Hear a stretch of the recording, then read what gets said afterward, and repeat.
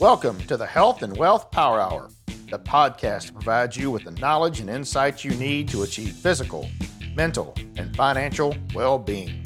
I'm your host, Harlan Piggott, a business consultant who's passionate about helping people achieve a more balanced and healthier life. Each week, we'll deep dive into topics related to health and wealth, including retirement income planning, innovative healthcare solutions, alternative funded health plans, and specific actions individuals and business owners can take to gain control of their finances, have access to affordable quality health care, and achieve peace of mind. We'll also be joined by innovative experts who will share their knowledge and insights on prevalent topics. So, whether you're looking to grow your wealth or improve your health, you've come to the right place. Get ready to be informed, inspired, and empowered. Let's get started. All right, and welcome to another edition of the Health and Wealth Power Hour. As you guys may have noticed over the years, we go in all kind of different directions. Everything really has to do with your health and wealth. So we kind of like to bring you some very entertaining stories, some very entertaining folks, not just always about the same industry and not always just about the same subjects. But it's always great whenever I connect with someone who has a heart for the Lord, who has a heart for helping people, and in this case, a heart for helping children. He's had an incredible career, a Grammy winner, a producer on many, many songs and albums that you've heard of. And we're going to talk today. We are blessed to have Mr. Bill Nash. He's also got an incredible book called Saint, Sinner, and Singer that is out. You guys are going to be blown away today by the stories you get to hear and also a little touch of what his life has been like. Bill, thank you for joining with us, buddy. Hey, it's an honor, Harlan. Always a pleasure to be around with you, pal. Thanks for having me on your show. Yeah, you are very, very welcome. I'll tell you, one of the more interesting things is a lot of times before we start one of these shows, we have a little conversation, kind of see which direction we're going to go. We almost took up half our show time just talking about stories and things going on. Man, you got some great stories to tell, Bill, and so I hope you can share some of these great things with our listeners today. I'll tell you what I want to start out with, though. I want to start out with your book, and I want to start out with your book because I think that'll give people a little bit of a taste of why you are so just so involved and so entrenched in helping these kids at Champions Kids Camp, which is really what your focus is now. I know you've had a huge, very successful career out in the music business, but I'd really like to hear about your book, why you wrote that book, and give us a little taste of what's inside. Well, I actually wrote the book after they kept after me, and I say that lovingly. I appreciate it, but I've got some close fans and friends that have been around with me for a long time, and Harlan, I'm an old guy, man, and you know what? I'm not ashamed of it at all. I'm going to be 79 years old this next birthday, which is in a month. I think it's 2 days from your son's birthday. Tell him happy birthday in advance for me. But the thing is, I started singing when I was 10 years old with my mom and my brother in my daddy's church down in Far, Texas. I don't know if you're familiar with Texas enough to know where the valley is. That's what they call it, the Rio Grande Valley. And I'm from a little town called Far. It's between McAllen and Brownsville. Most people know where Brownsville is because of Fort Brown. And, during the war, you got to have in what you call emplacements there and stuff like that. But I come from a Spanish-English background. My dad and mom were missionaries when I was 5 years old. And the book talks about a shack that we lived in. We talk about America being so prosperous and this and that. And here are my dad and mom and 4 children. And I'm at about 5 or 6 years old. We're living in a shack with no power, no water, no air. And it's if you know the valley at all, it's a very fertile type of region, and that's why they're so successful growing fruit, and they have cotton. Cotton is a great crop for them down there. So we lived at the edge of a cotton field near they had dug a well to do irrigation and had a pump on it. Well, for example, when we wanted to take a shower, since we had no indoor bathroom, we go out and my dad rigged a water hose, a garden hose up to that pump somehow. I don't know how he did it, they strung it up over the edge of the house where we go and turn the pump. We go pump the water and go run under the hose and get wet, and then lather up, and then go pump again and come back and rinse off. That's what we had to do. We had pardon the word, outhouse. Yes, we did. It had spiders and everything in it, man. My poor little mama, I don't know how she did it, with 2 babies and a 5 and 6, and my brother was 4 years older than me, so he remembered a lot of this stuff. But I mean, I remember having just a dozen tortillas one night for dinner. That's all we had. Now, the babies had baby food. Somehow Dad was able to get that. But we lived in America, man. And I thank God every morning when I come in my office and I look at my walls, I'm looking over where I have pictures with these people, with Larry Gatlin, a boyhood friend. There's Carl Perkins over there who wrote Blue Suede Shoes. I went to Hollywood with him to be on that NBC television shows, Hot Summer Nights. There's A.J. Foyt, the great racer from Texas, who is our national spokesperson. And his race team is still now our national spokesperson since he's retired. There's the great Eddie Arnold. Do you remember that song, Make the World Go Away? Yes, well, he cut 2 of my songs. I'm on 2 different RCA albums by him, and I've got an autographed picture from him. I used to see him quite often in Nashville. There's Roger Clemens over there. There's Johnny Cash's youngest sister. I sang on an album with her. We're great friends. I've opened for Johnny and June Carter at the Columbia Records Parade of Stars at the Grand Ole Opry 2 times. I'm so thankful and proud of that. But man, I look at that and I say, Father God, how did you bring me from a cotton field with wearing hand-me-down clothes from church? Some church in the north sent what they call a rummage box full of old jeans, old clothes, old shirts, that's how we had to live. We had no money. And I remember feeling the reason we do it, Champions Kids Camp, we provide those children with whatever clothing they do not have when they come to my camp, because I do not want one child to feel like I felt when I went to the 1st grade. My pants did not fit me because they weren't mine. They were hand-me-downs. They had this wrong with them and that, but I had to wear them. And I thought I was so humiliated. And gosh, can you imagine? I didn't get to start school till I was 7. And so it was like I'm around these other kids and they all have something I didn't. And it was real demeaning to me in a way. But God has provided over the years, and to tell you that just only, see, how old would I have been? 8 years later, we got discovered in New York City by Gene Rayburn, the host of the Match Game. Sorry about the cough. The host of the Match Game. And we ended up on Columbia Records, the Nash Family Trio. What? And there we are, another album. The next year, the Perry Como's producer produced our first album. Listen, God only uses the best. Perry Como was one of the greatest singers of all time, and there was his producer, Ernie Altschler. There's your little spicy name. Ernie Altschler, great producer in New York. My mother played piano. It's the first gospel group to have other instrumentation with them. And the second album, though, they sent us to Nashville. They said, Johnny Cash's producer, Don Law, will be better for you all. That's how we met Marty Robbins and Lefty Frizzell and little Jimmy Dickens. Boy, he is such a colorful character. And I'm way off of what you asked me the question, but as I'm going around my wall and going chronologically, that's where I came from. So I know what it's like to be, as Paul said in the Bible, I know what it's like to be abased, and now I know what it's like to abound.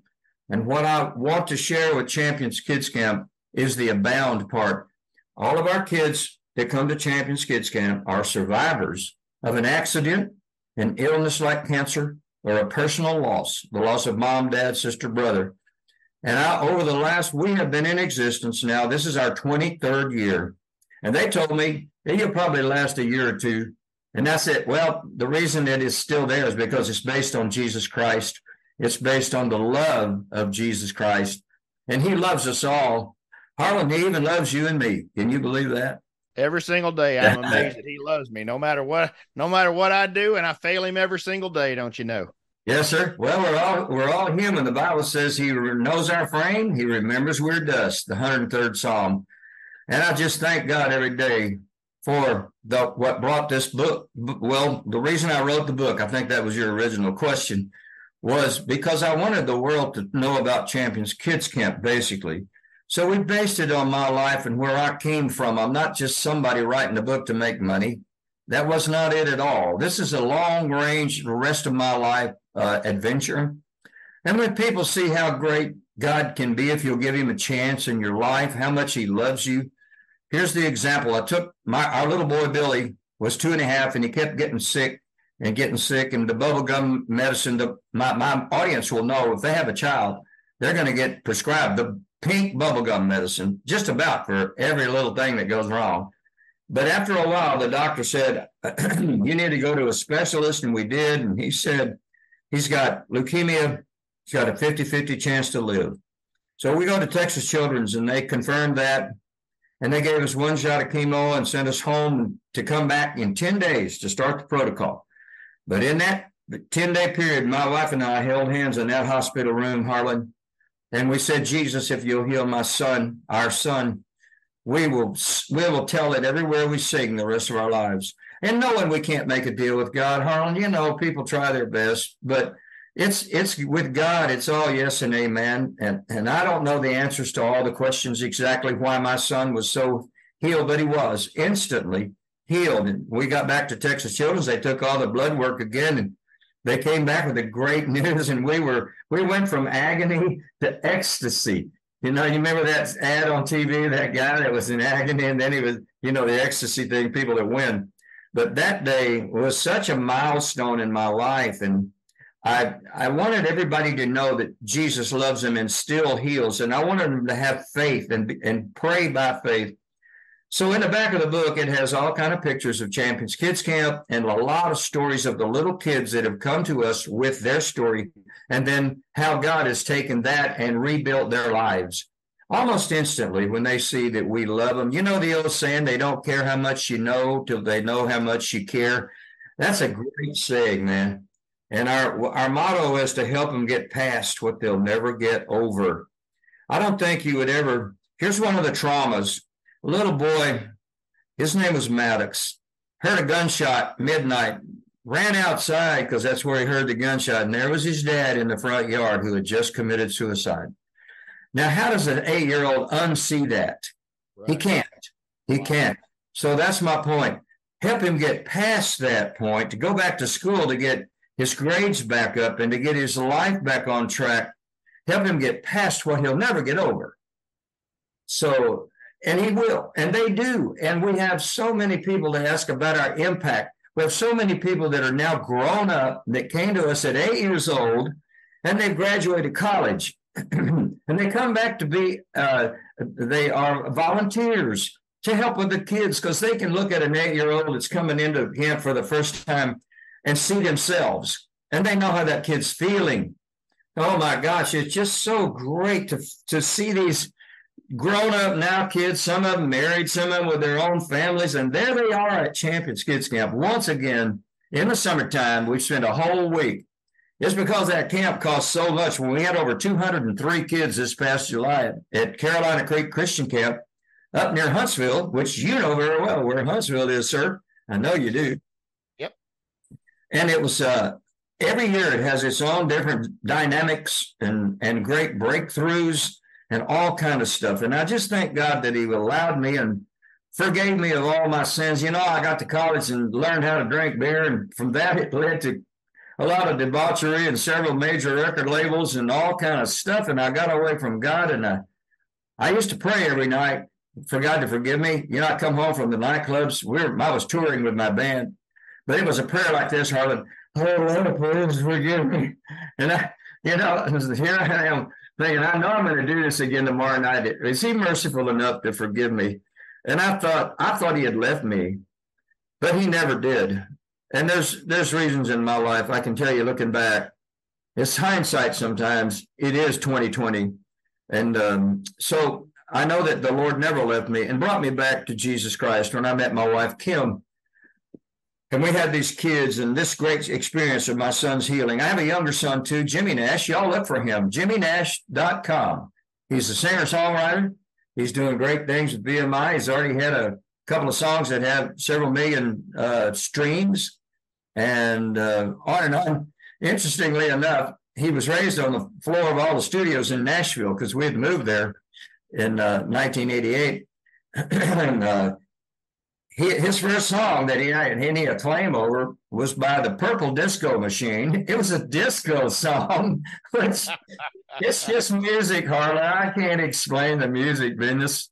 You know, why do what about the traveling Wilburys? You know, you got Tom Petty, you got Paul McCartney, and then who else you got? I think there's a country act in there. I'm not sure, but what a great group. Just music, man. It's the universal language. I thank God for giving me a voice that he gave me that I've been singing all my life. And I can plan to continue to do it. And we're doing some new projects as we go. We'll talk about them if you want to. So let me give you a chance to get a word in here, man. I've talked on nonstop. Hey, you know, one of the things that someone who does radio, podcasts, and such always are concerned about is having a guest that you have to keep prompting because they won't say anything.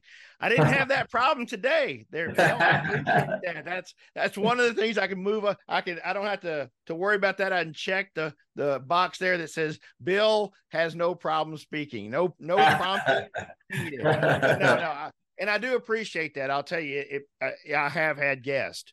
Particularly when we did radio, because we did the show on the radio here for a couple of years, and it is interesting to me, and I'm sure you've seen it even in music, how terrifying a microphone can be. Yeah, they just lock up, right? People just all of a sudden see the microphone, or you say, "Hey, we're live," and all of a sudden that's it, right? They just shut down. They have no idea what to do next.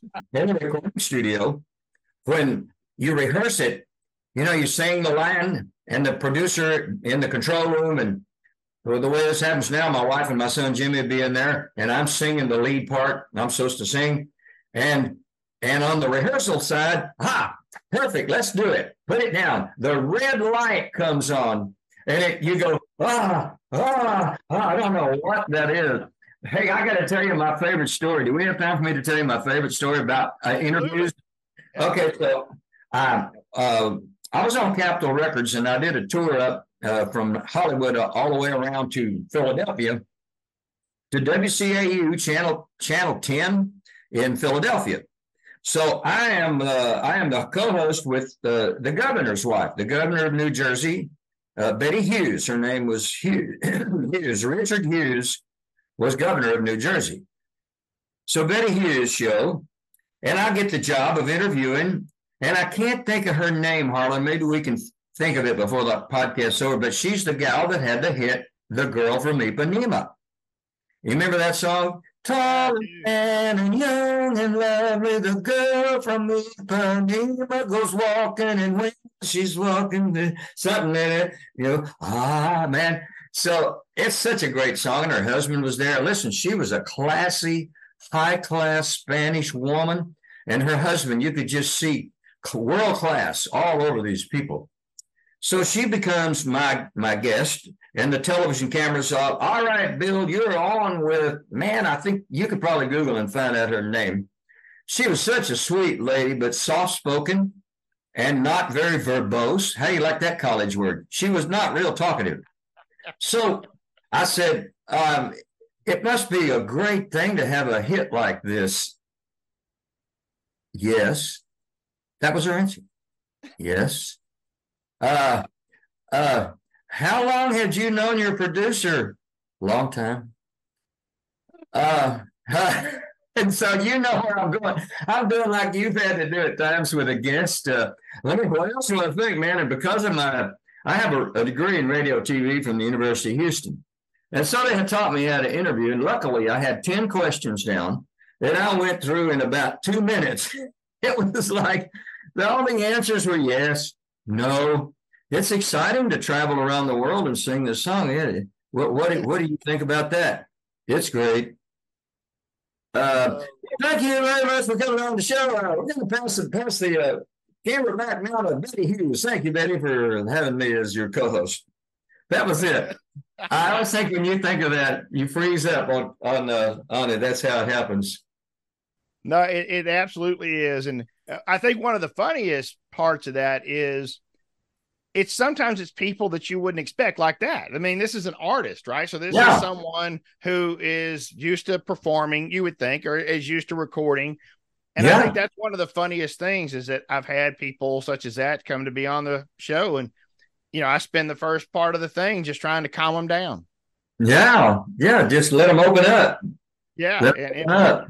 it is interesting because you can't do that. You can't, I can't. And I didn't even ask you a yes or no, but somehow you found a way to answer yes or no to a not yes or no question. Yeah. Yeah. Can you tell me all about this? Yes. Yes. Oh, okay. So go ahead, huh? Go ahead.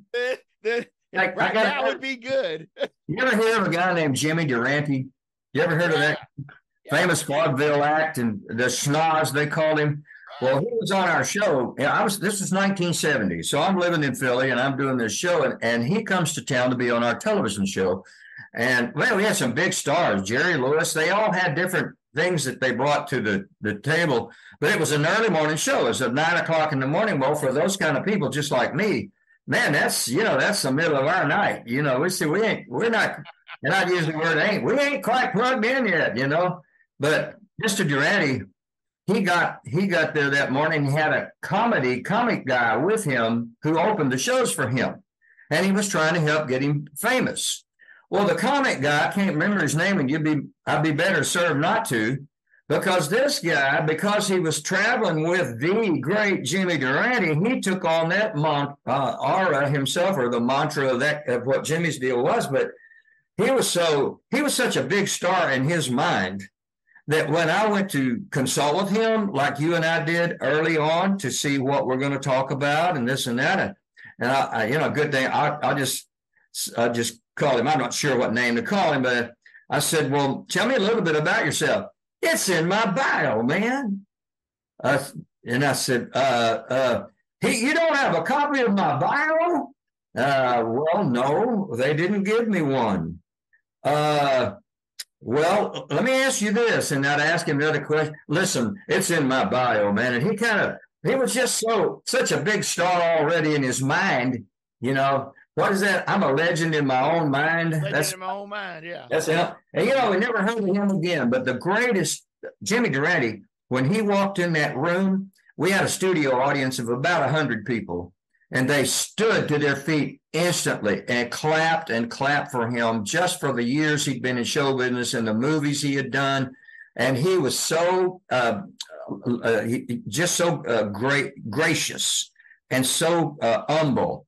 I just loved the guy. And my mother had flown up there from Houston and was staying with me and played piano for the warm-up. If you've ever been to a TV show like that, they do a warm-up and they have the people that are seating and trying to keep them calm while they wait for the show to start. And Mama would play the old songs, especially with Jimmy Durante. I learned all those, what they used to call gay 90s songs. They probably have them a different name now, but they all from the 1890s. And Jimmy Durante loved my mom and I singing together. He said, "It's such a beautiful family. I love the way you and your mama sing." He had that kind of voice. I'm trying to imitate him. Yeah. I did a poor job. Maybe I might edit that one out. I don't know. But, man, and Jerry Lewis, I'm not even going to tell you about Jerry Lewis, because America loves him and always has, and he's really brought the world a great thing when he would do where he's saying, "You'll never walk alone" every year. That, what did they call that benefit he used to do it was a telethon for like a 24. Yeah. And a lot of my friends were on it. Mickey Gilley was on it. Johnny Lee, a lot of different friends that, Mickey and Johnny, they're from Houston around here, and they both great friends of mine. Mickey Gilley, by the way, is on the back of my book. I asked him I'll show it to you. You can see it.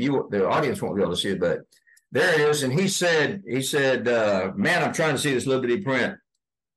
I met Mr. Bill Nash in the 60s playing at the Bawana Club in Pasadena, Texas. I was impressed by his performance as a singer-entertainer.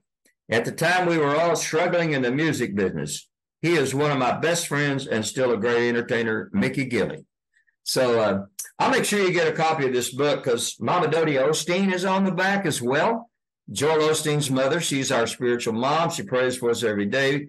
Reba McEntire, who we wrote a big hit for called They Asked About You. You can Google it. It's been played 1,017,842 times across this world. And Miss Reba sent us a note. It's on there. I'm not going to read it to you. It's in the book. And this is on the book. And then Larry Gatlin, though, you want to hear Larry's quote? He's always got a comedic thing to his when he talks. He says, I'm 68 years old. I've been listening to Bill Nash sing for 58 of those 68 years. I've never heard him sing a bad note. I've never even heard him sing a good note.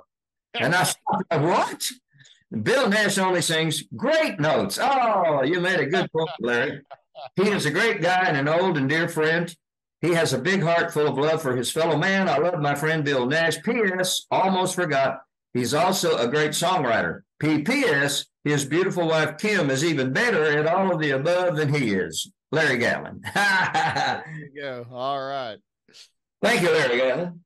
Yeah, that was very good. Yeah, I'm certainly a fan of the Gatlin, Larry Gatlin, the Gatlin brothers. Great music. I've got quite a bit of their music on my playlist, as it were. Yeah, when I was, I guess I would have been about 12 or 13.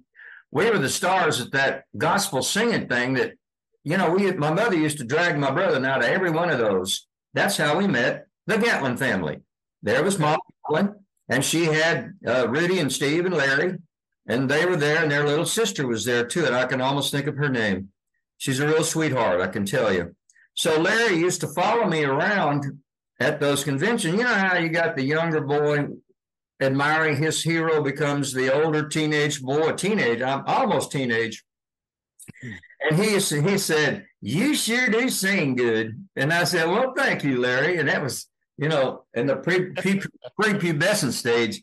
So one day, years and years later, we're both going to the University of Houston. And I didn't even know Larry was going to U of H, and I was a junior and he was a freshman.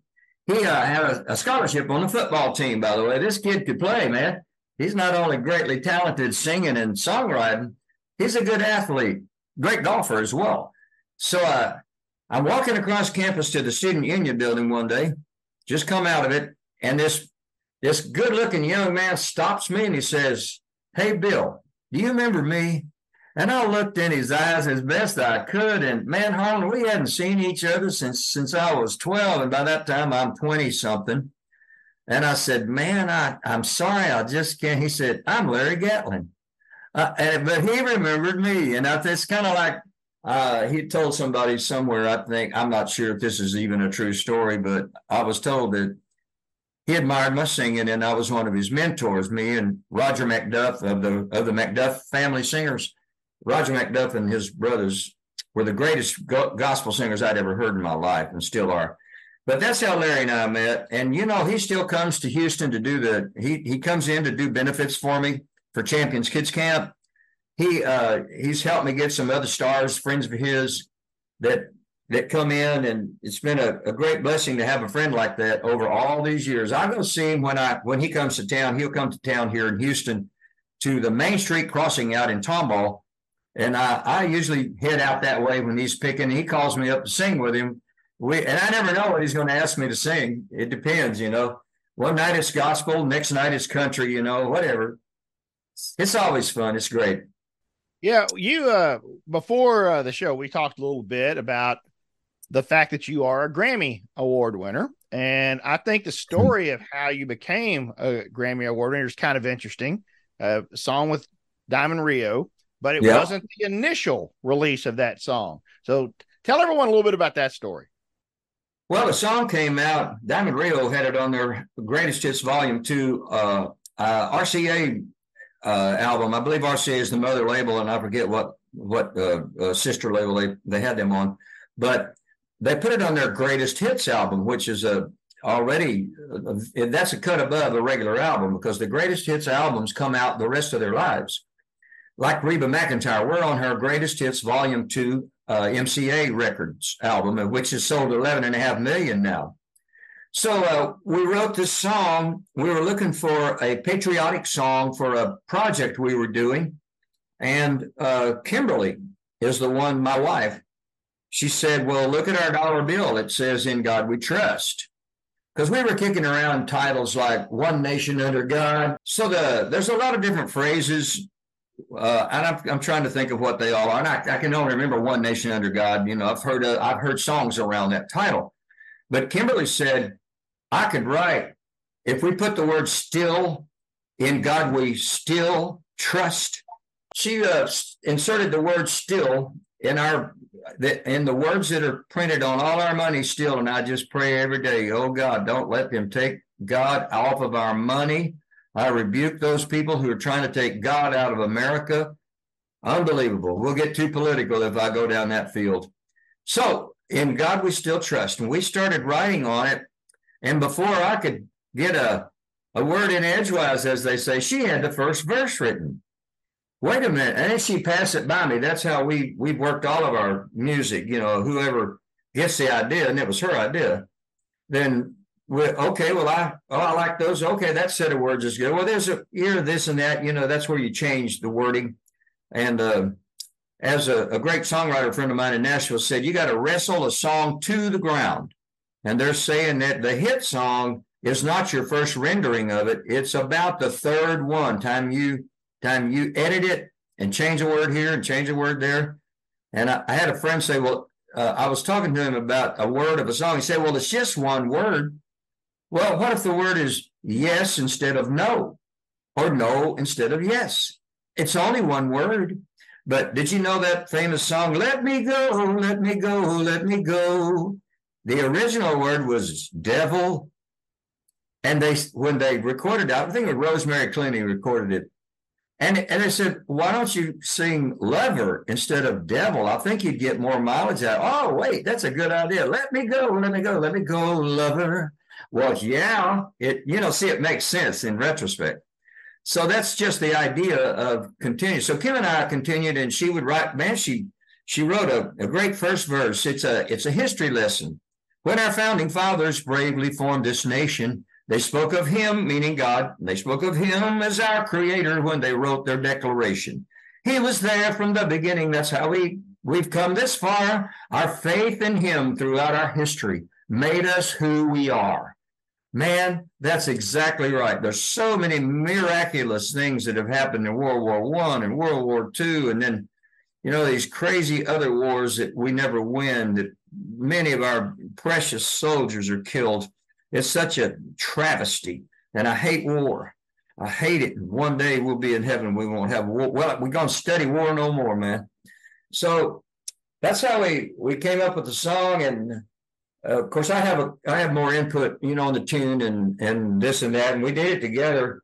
We made a demo of it. It was actually, we really recorded it for our own project. This may interest you. I don't know. We were going to sing for a convention in Indianapolis, Indiana.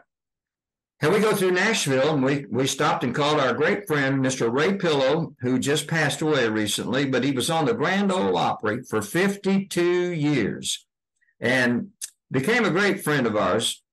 And we had lunch with him at a restaurant where they serve hot chicken. That was the thing in Nashville. That was the rage one year, hot chicken.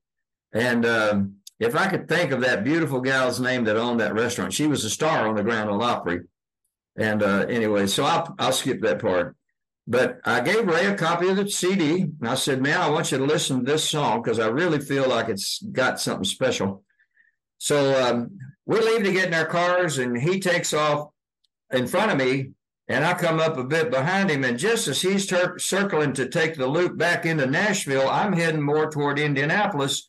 And he starts honking and waving out the window, and I thought something was wrong, but he had no car phones at that time.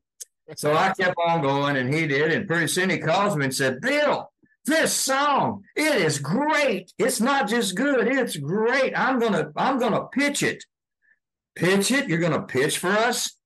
What's that gonna cost? Well, you split publishing if they get the cut.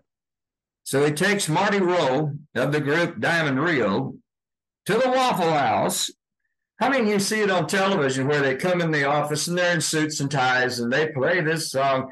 No, heck no, they're going to go play golf that morning. And they went to the Waffle House to begin with to eat waffles and drink coffee. And they get back in Ray's car to head out to Opryland, where they had the new Opryland golf course, which we lived just down the street from there when we lived in Nashville. And so he gets in the car and puts the CD on. And he said Marty Rowe just kind of was looking down at the floor and had his head in his hands. Everybody listens in a different way when they're listening to songs that are being pitched. Some people shut their eyes and turn their chair around. Some just sit there in blank stare. You can't tell, but they're in their own world and they're listening to a song. And some of them turn it off. I pitch songs to producers, big time guys. They listen to one line and turn it off. Nope. What else you got? Well, here, you got to be ready. So Marty didn't say a word. He's got his head in his hands. He's got his face down toward the floorboard of the car. And when the song finishes, he still stays in that position. And Ray Pillow goes, well, Marty, what do you think? He's like, I want to know what you think of a song that I think is great. And he said, do you think it's any good? Ray says to Marty, he looks up at him and he says, no, it's great. Wow. So the story goes, they cut the song, and man, it was a phenomenon. They introduced it actually in Las Vegas, but when they came back to the Grand Ole Opry and they played it for the first time on the Opry, I have video of it. At the beginning, in the middle of the first verse, when people realized what they were saying, they started standing all over the Opry house. By the time they hit that second verse, the whole Opry audience was on their feet. And when they got through, they were screaming and hollering and clapping. It made me think of Hank Williams the first time he sang on the Opry. He sang Long Gone Lonesome Blues and got 9 curtain calls, man. The boys, Diamond Rio, didn't think they were ever going to quit clapping. But there's, when you write a song like that, it's become the #1 most requested song by the military.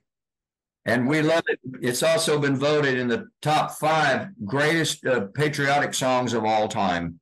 So God put us in some great things. So here's the deal now. The Grammy Committee has come out with a new edict this past, it's actually longer ago than I can remember, but it's been the last couple of years. And they decided, finally, after all these years, that if you're a songwriter and you have a song on a Grammy award-winning album, you also get a Grammy. Well, duh, what would the artist sing without the songwriter? I mean, you have some great writers like Vince Gill or Larry Gatlin. They write their own stuff. But Vince is not above singing someone else's song if it comes up to his standards, and it's on and on. But man, when they got a Grammy, they actually, on their second recording of the song, which is never done, it's another first to happen for us.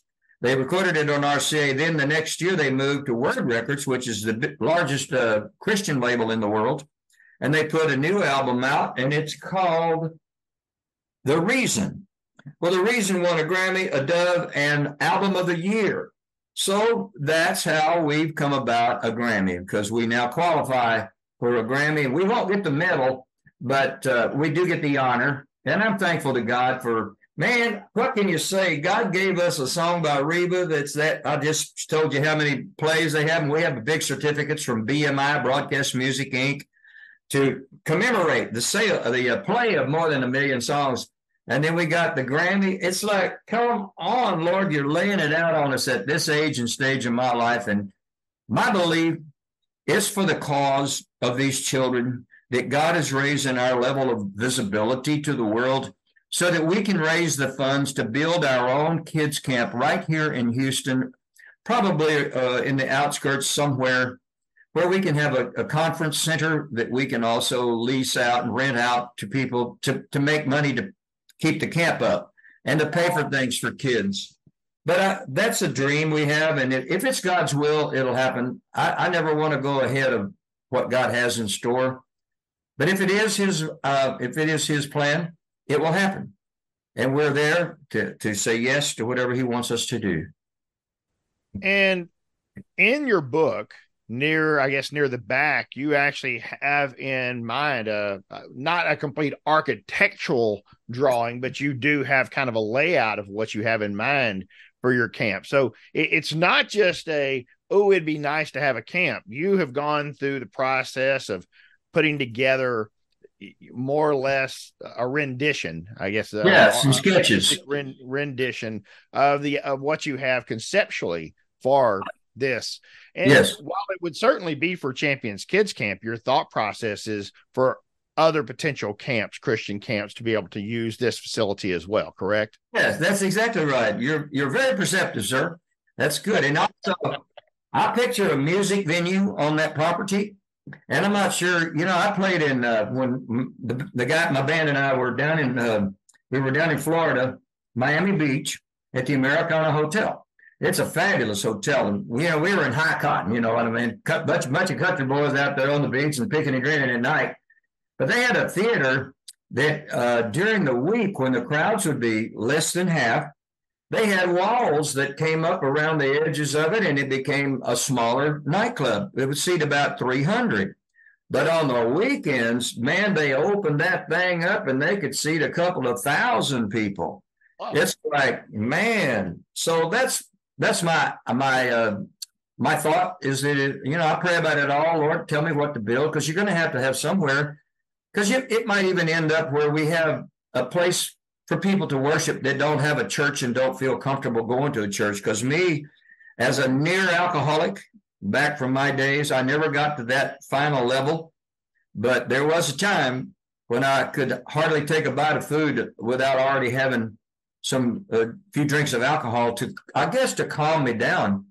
I don't really know what that is, but I'm a preacher's kid, and I knew about Jesus Christ and his sacrifice on the cross for me and the blood he shed for my sins.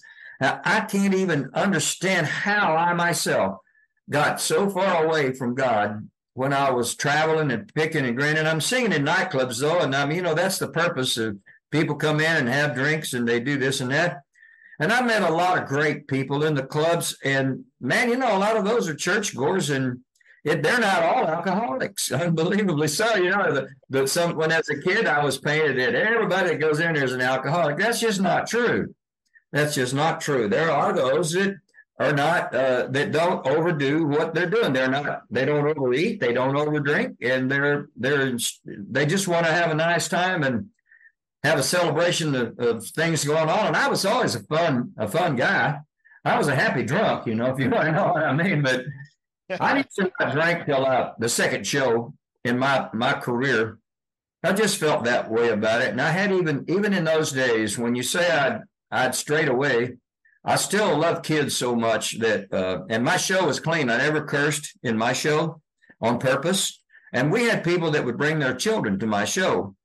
And if I could share one experience with you, yeah. I'd love to about it. So this particular night, it's my second show, and I don't know how to tell you. It was a beautiful showroom here in Houston, and it was packed. God had blessed me with my career, and we were always sold out on weekends, So I walked out and I always did a hot opener. I love to do those really hot songs, and then a mid-tempo and like Country Roads, and then you do a ballad like He Ain't Heavy, He's My Brother, something like that. So I turned around, but that particular minute I put my banjo on. So I'm going to own up to the crowd, though. When you say my banjo, as if I'm a real banjo player, I'm not. Somebody showed me how to tune it like a guitar. The first, if you did a 4-string banjo, you can have an EB, I forget, G, EBG, then the next is another E, I believe, something like that. And you can play it just like you play a guitar. Well, I like that because I like the sound of a banjo. I put it on and I strummed down a and I was going to sing Rocky Top. Oh, I wish I were up on a Rocky Top. And as I'm strumming down, guess what came out? Amazing Grace, how sweet the sound that saved a wretch like me. And tears, and they're doing it now. Tears started coming out of my eyes. And I'm looking at the audience, and I'm on stunned. The Bible said he would never leave me nor forsake me.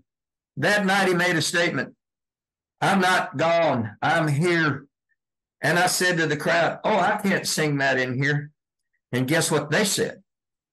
Sing it. Oh, please sing it. They hadn't heard it in so many years. Just like me, I was hungry for God and didn't know it. There's an empty God hole right in the middle of us. It can only be filled with God. Unbelievable. I am so popular this morning. Unbelievable that came over me. Well, what I found out later from Mama Dodie Osteen at Lakewood, because after my son Billy was healed of leukemia, we were looking for a church and we discovered Lakewood.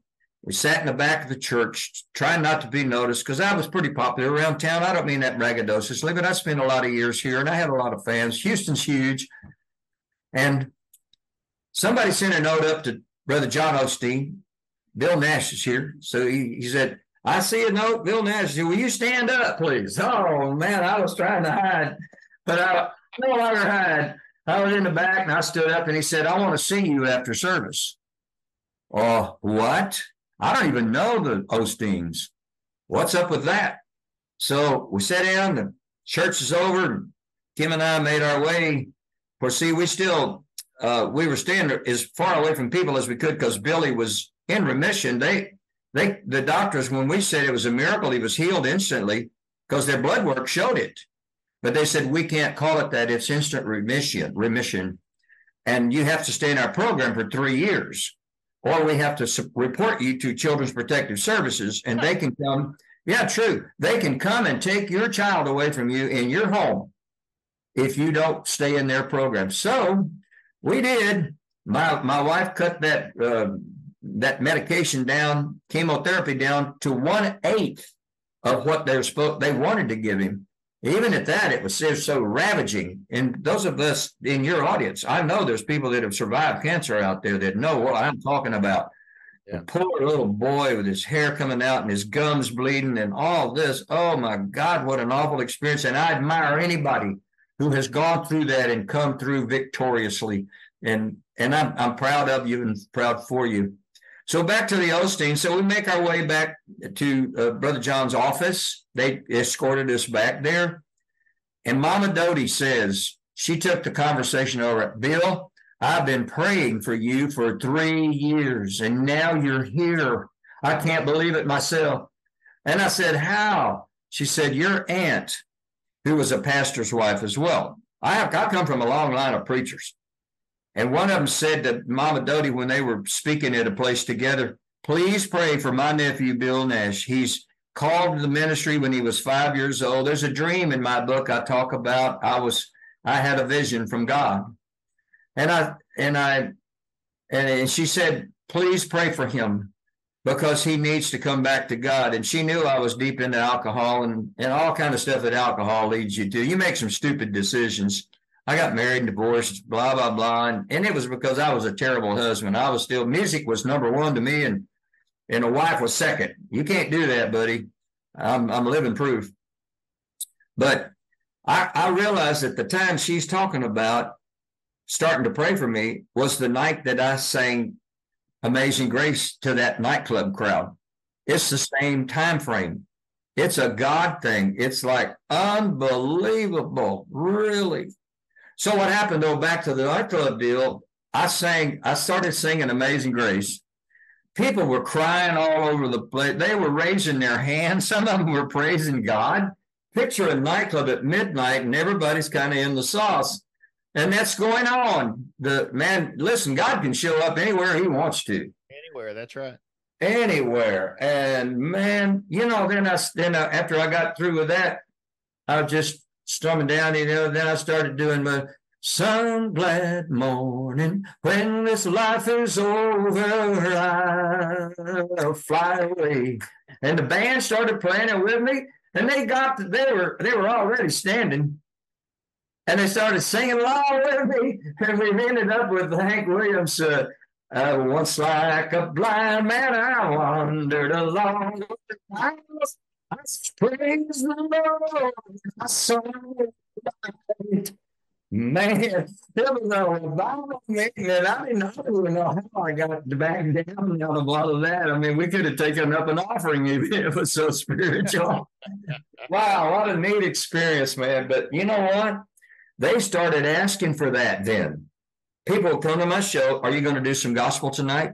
And it became a stalwart, a mainstay of my show to do gospel. And when I would pick up my guitar to play, I said, well, we're going to do some gospel now. And they would, man, that's the only church some of them got.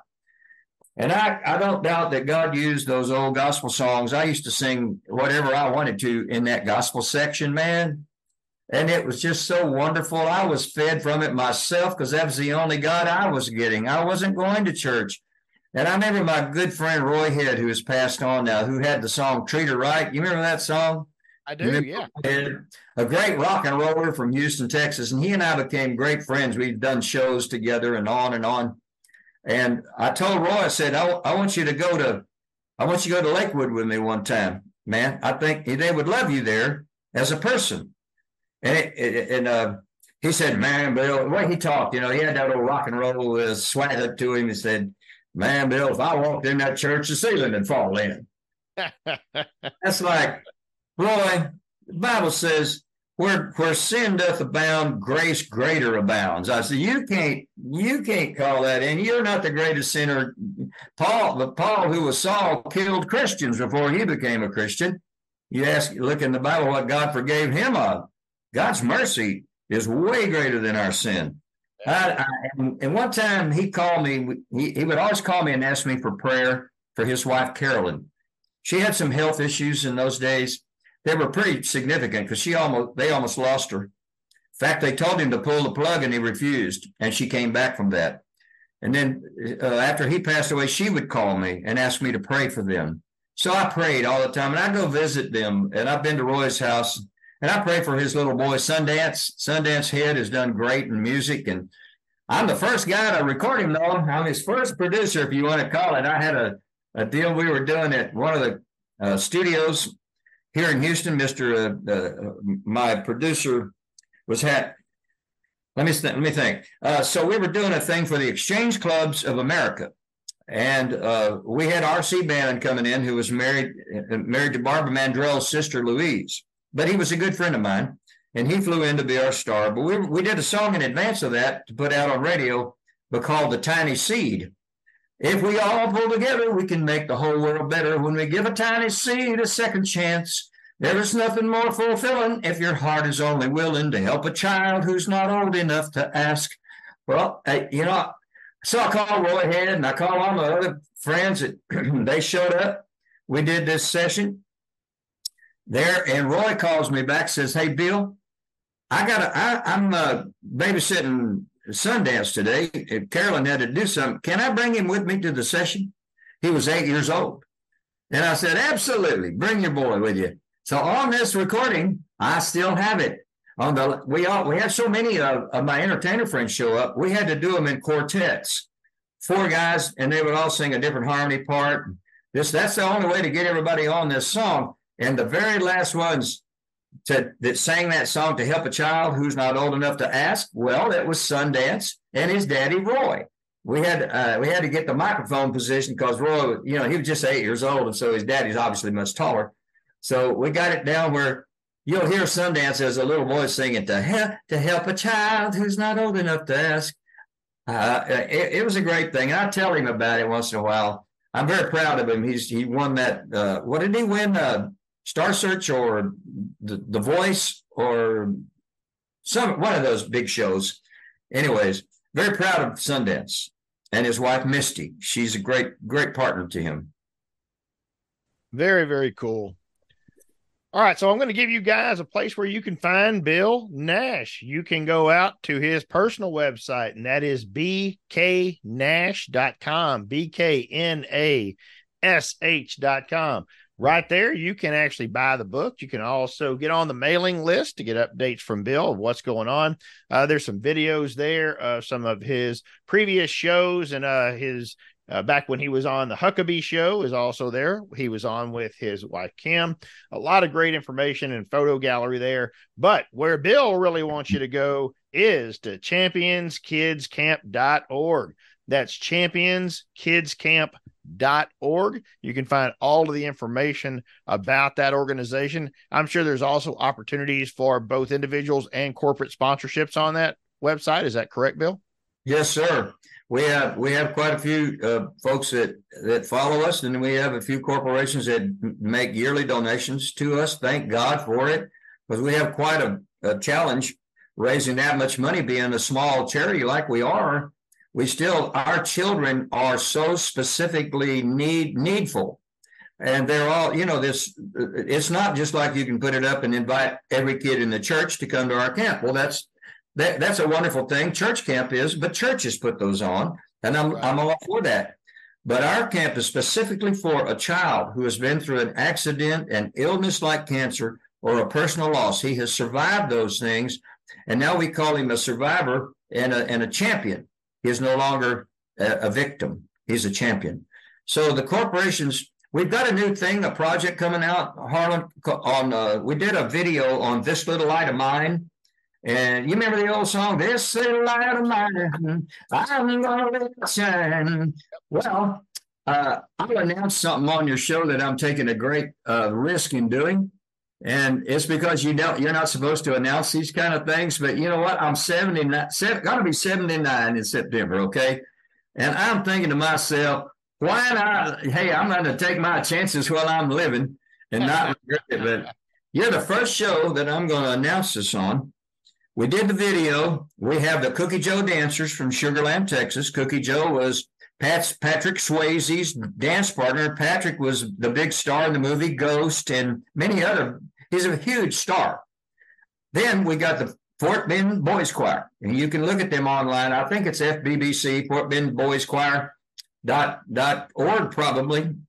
They're very famous. They've been in existence 41 years. But the boys roll off as they lose their prepubescent voices. These are all little boys that still have their little boy voice. And they've recorded, though, with Dolly Parton, Willie Nelson, and Kenny Rogers. And they've toured Switzerland. They've done all kinds of things. So they're in the video singing with us, This Little Light of Mine. Then we have a group from Sagemont Baptist Church. They're 3 teenage guys. They're about 17 now. There's 2 banjo players and 1 ukulele player. And man, these guys are incredible players. So we gave them a shot. So a rising tide raises all ships, okay? And we're out at the park. We rented the whole Sugar Land town square where the courthouse is. It's quite beautiful there. We had a bunch of folks from the Exchange Club of Houston. That's a civic club that's been around longer than any of the others, by the way, longer than the Lions, Kiwanis, and all, but they're all great civic clubs. We sing for all of them. But the Exchange Club was in attendance that day, and we did this video on him, an 8-camera shoot. Took us a while to get it edited. Sent it down to a friend of mine.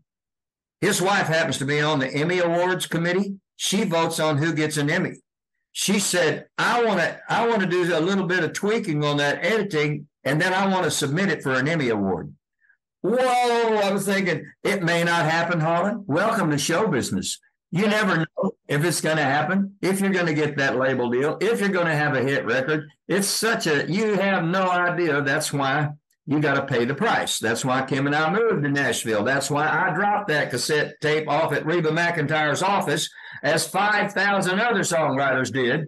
And God chose our song, in my opinion, for her to record and give us the honor that we've had with that. So pray for This Little Light of Mine. It will come out soon. I'll be sure to let you know, Harlan, when it is. Maybe you'll consider playing it on your show, and pray for God to bless us with an Emmy Award with that thing. Wouldn't that be great? That would be awesome. Absolutely. Yes, sir.